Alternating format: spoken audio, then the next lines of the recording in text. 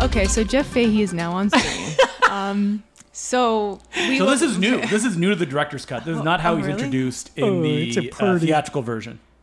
Look, he's. I think this is the first time I ever saw Jeff Fahey in a movie. Yeah, I think me too. I think the first thing I saw him in was probably Lost.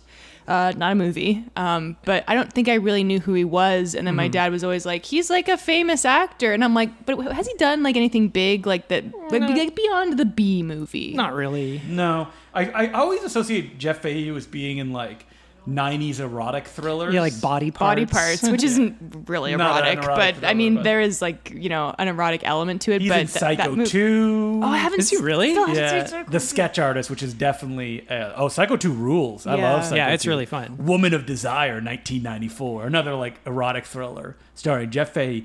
I think I became aware of him for the first time in Planet Terror. He has a really fun role in that. Yeah. Oh yeah, I forgot about that. No, okay. Why are his clothes so ill-fitting? Because I'm a simple man. He's literally simple dressed Jack. like Simple Jack. Yeah, in Tropic this Thunder. was clearly the The inspiration. thing is, like, I saw that recently, and I was like, maybe it's just a coincidence. No.